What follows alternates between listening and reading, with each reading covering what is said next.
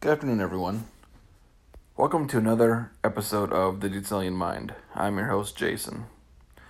Hope everyone is having a really good weekend. And to kind of celebrate this month's Black History Month, I would like to dedicate this episode of the Synopsis to reading a book by James Baldwin. So what I have planned for, or the real plan I have for the Synopsis arc is to do book reviews and then the random TV or movie reviews here and there. But the main thing was for it to be a book review series. So I figured the best thing to do was to kick off this series by celebrating Black History Month. And to do that, I'm going to go through and give a review of James Baldwin's Notes of a Native Son. This came out in 1955, and it is a collection of some of his essays. I think there's about 10 essays in here. Wide range of topics that he talks about, but at the same token, it's connected through the struggle that is the civil rights movement.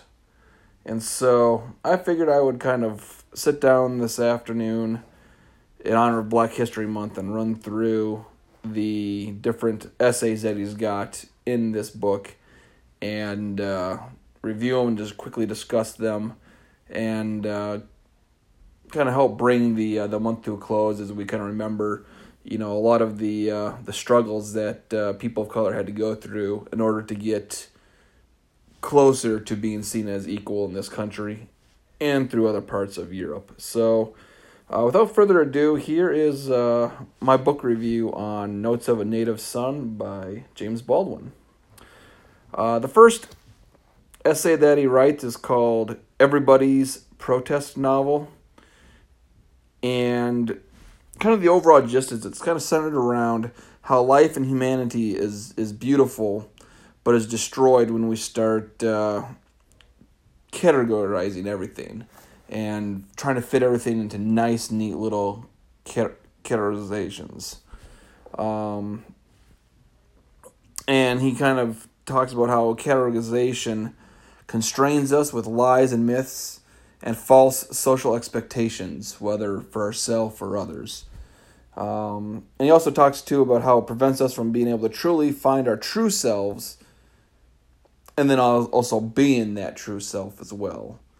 So that's kind of what he's hinting at, is that, society tends to come with a lot of baggage, and trying to fit people into stereotypes or categorizations in order to try to make sense of the world tends to be more harmful than it is positive. So that's kind of what he's hinting at. And he's linked this to the black experience in the United States and how he recalled how black people throughout the ages, whether it was during America's colonial time period or throughout the early decades of the American Republic, and even after slavery was abolished, all the way up until the Civil Rights era, since, like I said, he published this in 1955, right at the kickoff of the Civil Rights era. He had mentioned that part of this and how it deals with black people centered around the idea that black people have been expected to act white. They've been expected to think like a white person and to basically conform and contort to the white social norms in order to get some sort of feeling or glimpse of a feeling like they are, that they belong in the United States. And as a result, black people throughout the ages have felt that they've had to pass as something else rather than who they are. And he gave an example of a couple who they were black Americans, but they could pass as white. because they had lighter skin tones. And so that's what they did is the wife basically passed as white and the husband passed as being Spanish. And so they felt obligated, given the American culture, to accept their European whiteness and the heritage of their European whiteness, but not the African portion of it. So they were of mixed descent, and even though they were Black Americans, they felt like they were obligated, in order to feel like they fit in with society, ignore their Black history, but only focus on their white history. And I think we can all agree that that is something that people of color still struggle with today. I think you see that quite often, where people are expected to conform to white America and the white cultural norms that we set before everybody else and expect them to follow. And I think that kind of getting a glimpse of this, especially given how 2020 has come and gone, and how the years before that have come and gone, even within these last couple decades, and even since 2009, when Obama became president, the first Black president of the United States. I mean, just kind of look at the last 12 years or so, and you can really see a lot of the stuff still playing out in today's world. We still see the same struggles and grappling that people of color have. And it's an echo from 1955 when James Baldwin wrote about it. So that's kind of what the first essay was about. The second one, titled Many Thousands Gone, basically can be summed up, I thought, very profoundly in this one sentence that he had. And that is, the story of Black people in America is America's story. How Black people have been treated and continue to be treated is introspective of how white Americans see and think of themselves. And he continues on and talks about how the lives of Black people have been controlled by the ruling majority, based around perceived biases and stereotypes, and that if anyone tries to live outside of these expectations and stereotypes, they are harassed, primarily because it's the frustration of white people who have control over the direction of this country and the American cultural norms and societal norms that are expected. And so if people of color do not conform to what they think they should be, and they start stepping outside that box, then white people get frustrated, they get mad, they start to basically react. And he talks about that, but then he also talks about how, okay, well, you're feeling frustrated, but Black people are feeling 100-fold the frustration that they cannot actually escape these biases and stereotypes, and that they have to bottle up the frustration and the anger and the desire to seek vengeance, because they know that they're in a country that, in a way still views them as second-class citizens. They can't air their grievances the same way that white people do. We saw that in 2020 when people of color were trying to air their grievances yet again.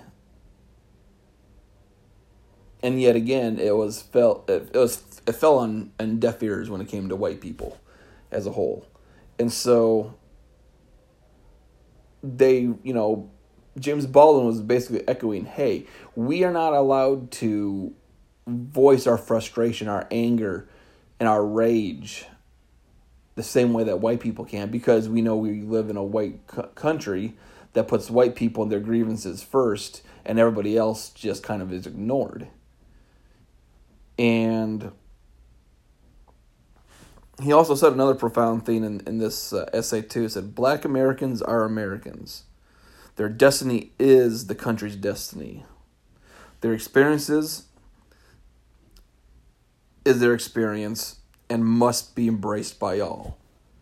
And this holds true even in 2021, 65 some years later, because if you remember last year in 2020, the big talk was the 1619 Project, and then Trump and white people came out with the 1776 rebuttal.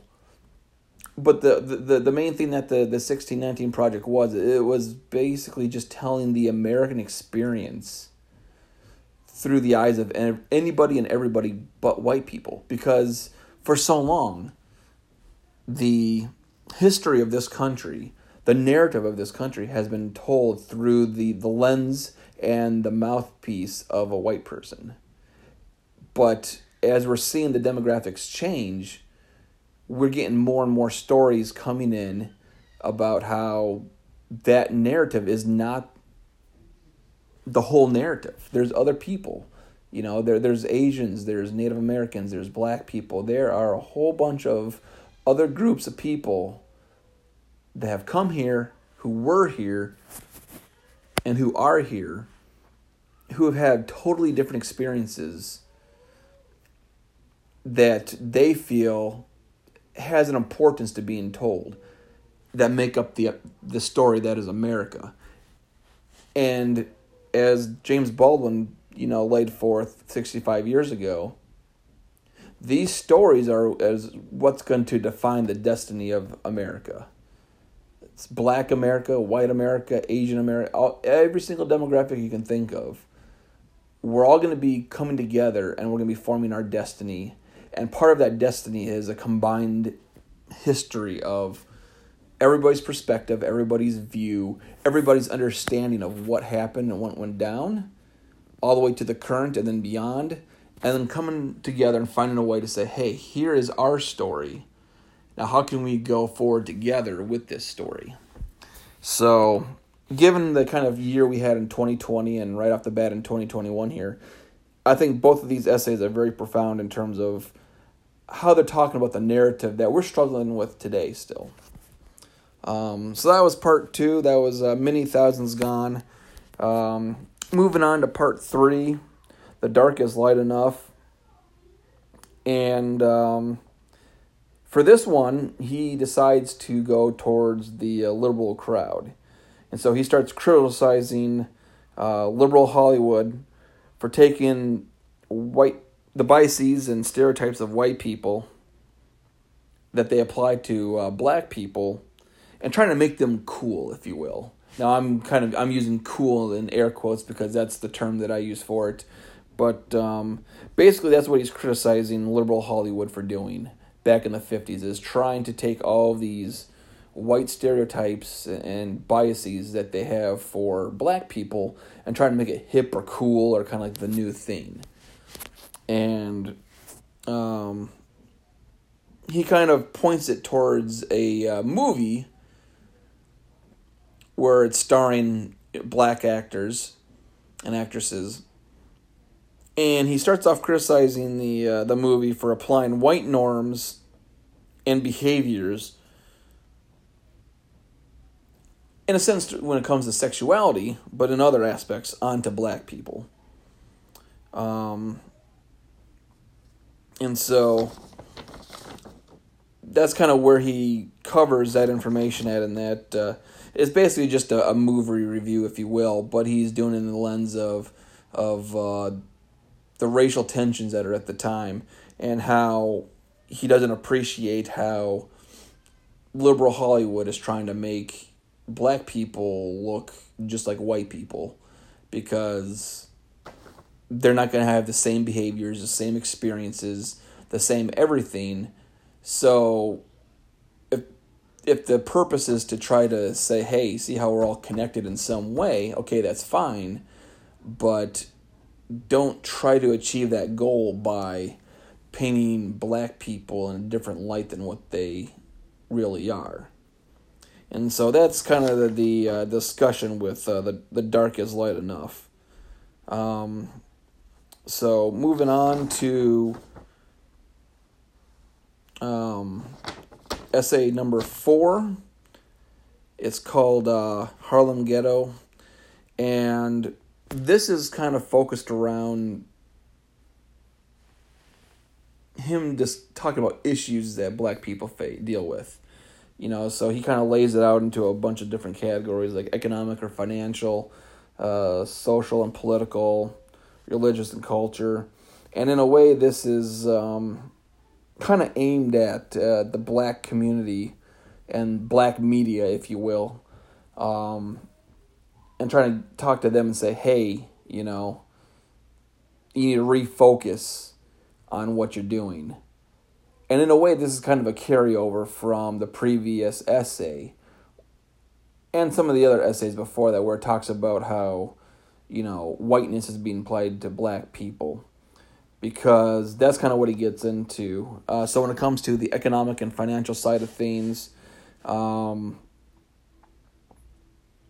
what he's aiming at black media and black entertainment is that they basically need to start covering things that actually apply to the needs of black people. And so when it comes to economic or financial, he discussed how the gentrification of communities and liberal policies that are put forth by, the liberals, the white liberals, he notices that it favors businesses and other, things that white people value, but not for the things that black people value. And so he talked about how there was a lack of funding for schools that were in black neighborhoods, and how he was upset that the quote-unquote aid that white liberals were sending were going to things like playgrounds rather than investing what is needed. Once again, like infrastructure or education, jobs. He really went off on jobs, talking about how, there's food deserts in black neighborhoods, and how black families are really struggling because they have a lack of job security. And he mentioned how black people are the last hired but the first fired. And so he was talking about how, when it comes to black media or liberal media, and how they decide to go about interacting with black Americans to keep them informed, but also to kind of be, an example towards, white America. It's like, hey, we can't be focusing on frivolous things.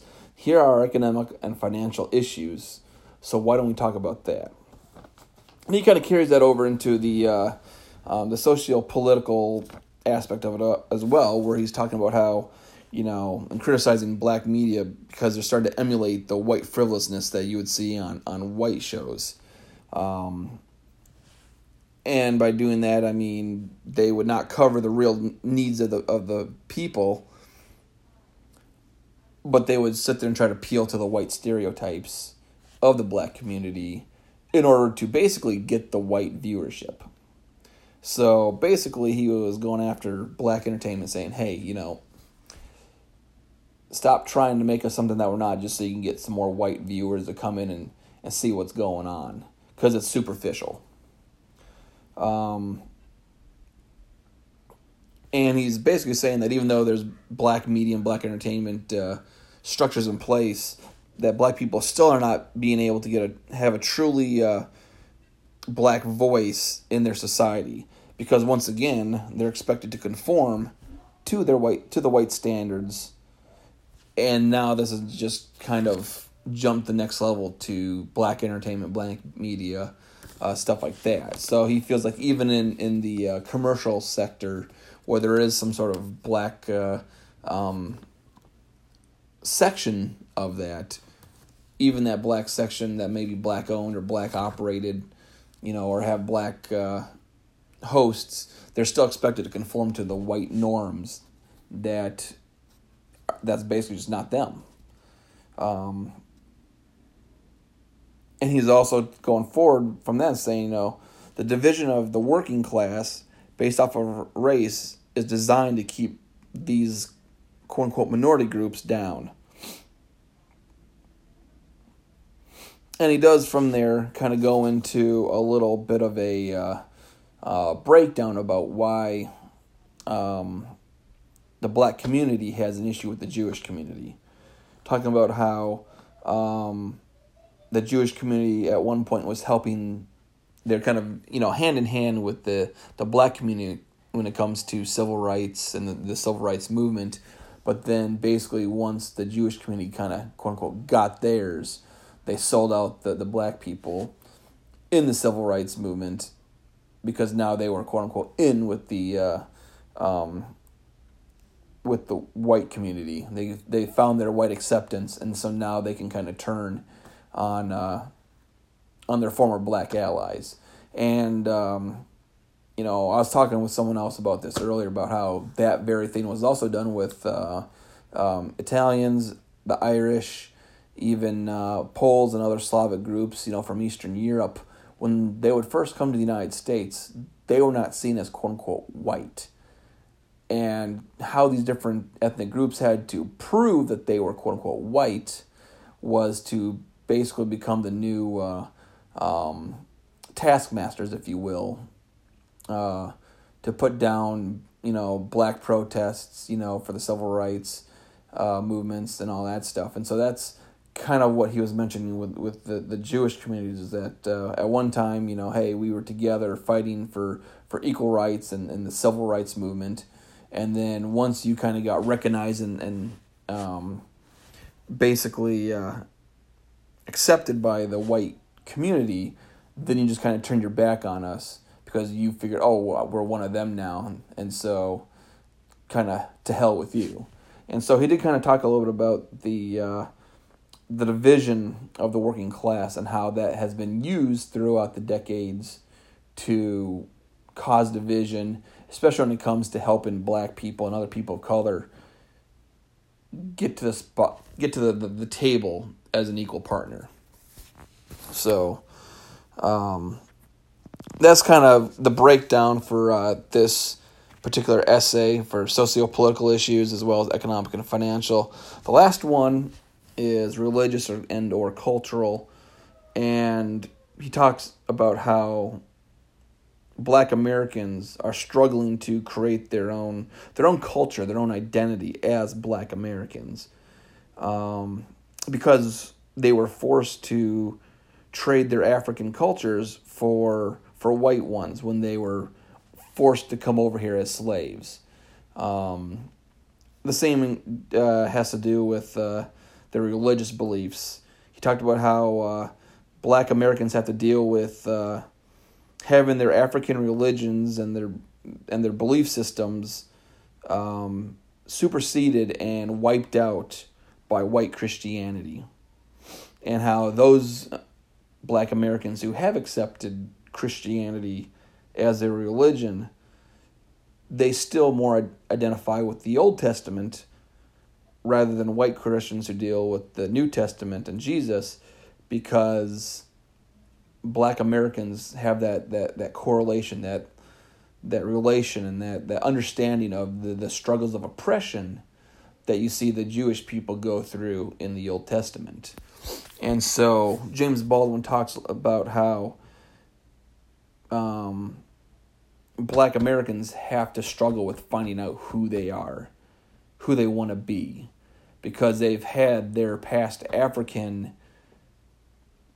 culture and practices and identity, if you will, taken from them through 400 years or so of slavery, and now they're trying to come up with their own unique identity based off of their unique experiences being over here in the Americas.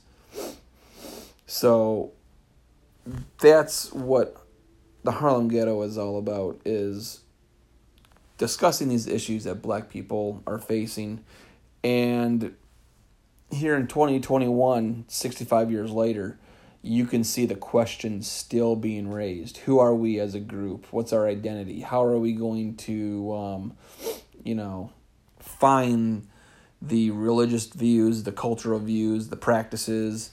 What is it that's going to make us who we want to be? Because we are now Black Americans, separate from other groups of Black people around the world, whether it's West Indians or Africans who are still from Africa, or anywhere else they may be, maybe even in Europe from some of the other colonial outposts the European empires had at one point, and they migrated to Europe to live in that home country, if you will, of that empire that had them as a colony. So they're trying to figure out who they are as Black Americans, and the aim is that, hey, if you're going to be considered a Black media or a Black entertainment source, then you should start asking these tough questions, rather than just kind of playing into the white American stereotype or cultural norm that they expect everybody else to have for themselves at the expense of their own culture or quest to find their own identity. So that's the Harlem Ghetto. The next one is Journey to Atlanta.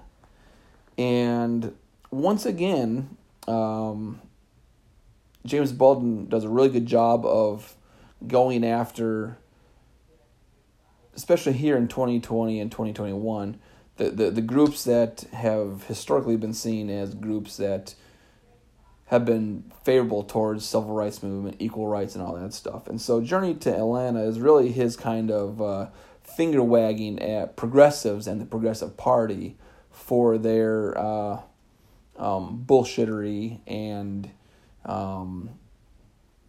undertones of racist behavior as well. And so he kind of starts off with once again the white stereotype that Black people do not trust, that Black people trust politicians because they think they'll get something from them. And he makes it very clear that that's not the case. Black people do not trust politicians. But he also said too that Black people generally as a whole are much more sober about what to expect about politicians and their promises. That Black people realize, hey, this guy's sitting here, he's making a lot of promises here on the campaign, and chances are, once he gets into office, if he gets into office, those aren't really going to happen, especially if they're promises about, Black people and helping them and all that stuff. And so basically it's kind of dispel this whole idea that, Black people are stupid, or that they are, being deceived and don't realize it, when in fact he's saying, no, it's just that we're trying to hedge our bets the best the way that we can. We're trying to pick the lesser of two evils, and we've had to do this throughout our whole existence here on this continent. Hedge our bets, try to figure out the lesser of two evils, and realize that none of these white politicians, whether conservative, liberal, or progressive, truly have our backs. So we have to figure out which ones are going to be the ones that hurt us the least. And so that's kind of what he starts it off with. He also recognizes, too, that once again, that no political party, just like how no politicians truly have Black people's interests at heart. And in this essay, his aim was at the Progressive Party, and how, just the experience that he's about to tell in this essay demonstrates that at the very core, even the progressives and the Progressive Party can't say they really have the Black community's best interests at heart.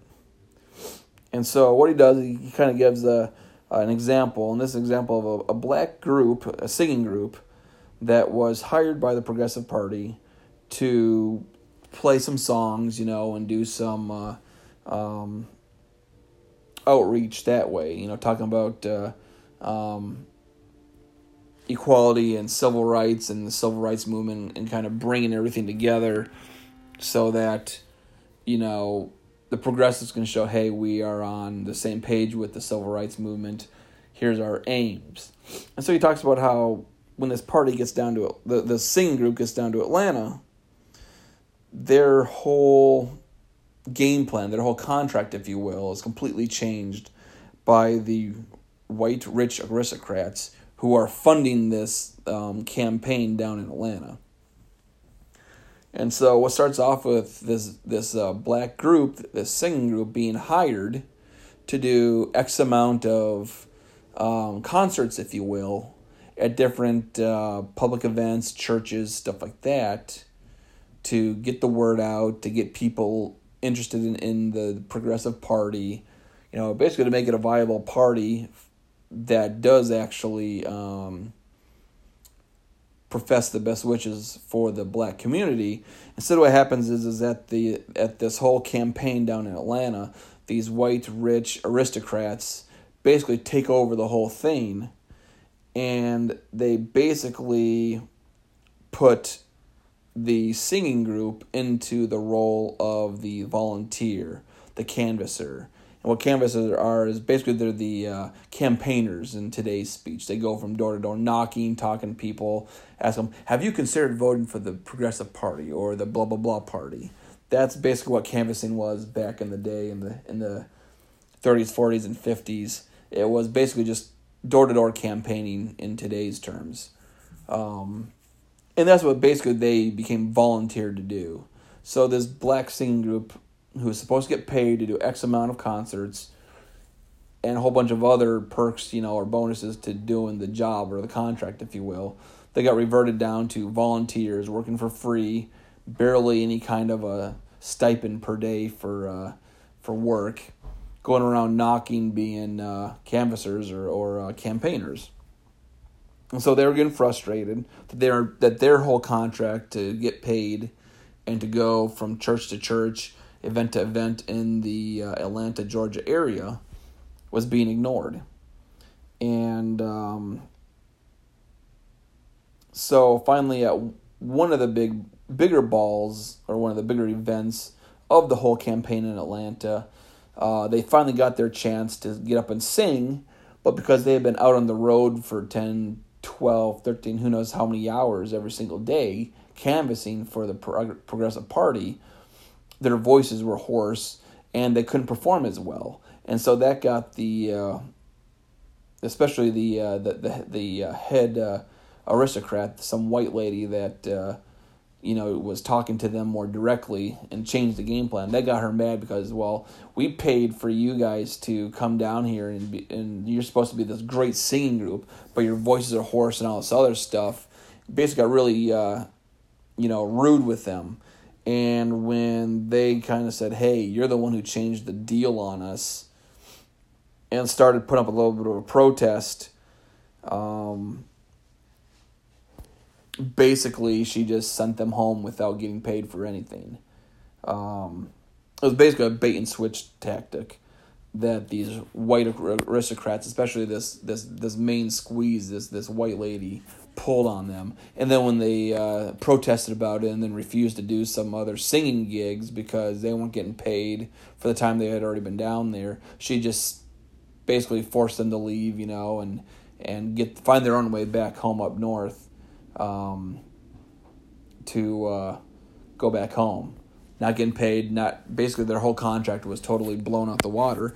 And basically that's what this whole essay was about, is how even the quote-unquote progressives, who are supposed to be seen as the frontrunners for equal rights and the civil rights movement, when it comes to the aristocrats, who the secret donors, if you will, behind the party, it's the same old thing, they said, as the liberals in either the Democrat or Republican Party, or even the conservatives in either the Democrat or Republican Party. So that was basically just kind of like one big eye-opener that James Baldwin wanted to throw out there and say, hey, you can put a title about being progressive or new age or whatever it is you want to do to try to make it look like you are, with the cause. But until, you're down and getting dirty in the trenches, then we get to really see if you're progressive or new age or open-minded or liberal or whatever it is.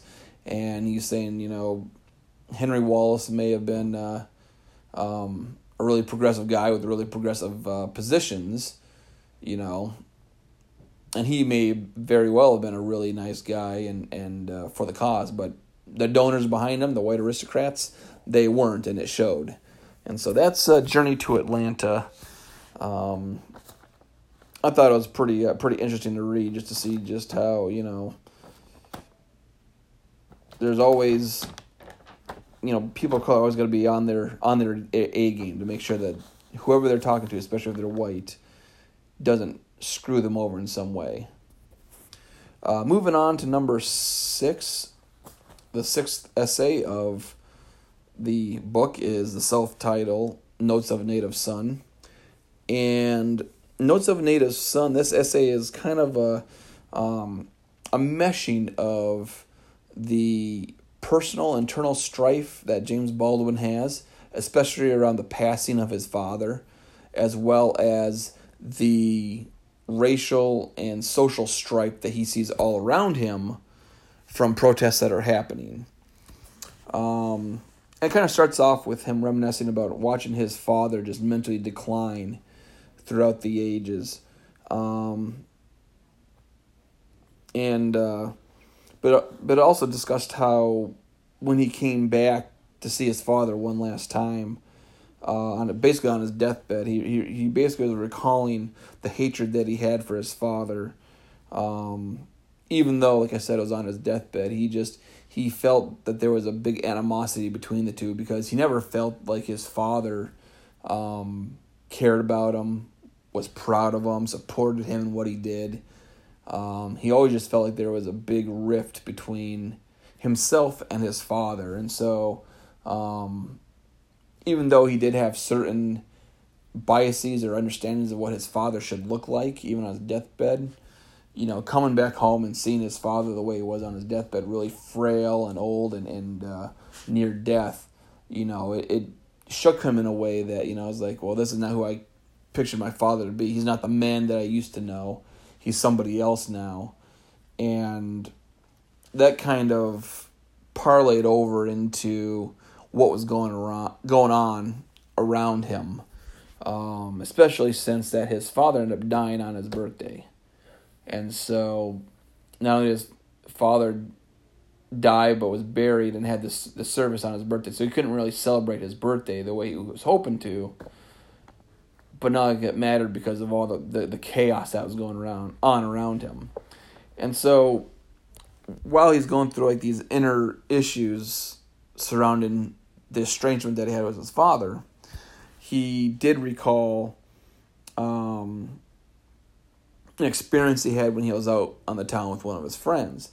And he remembered the rage that he felt after he was denied twice for being black, and how at the second time he was already really frustrated from the first time around, especially because he said it was in New York State, it was in the North, and kind of he had this expectation like, well, this only happens in the South, and I can't believe it's happening to me in the North.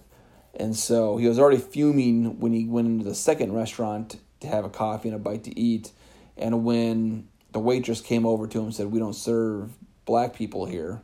Of course, I use a different word, but that's what I'm going to use, is black people. When she said, "Well, we don't serve black people here," he got so outraged, he flung a coffee cup at her.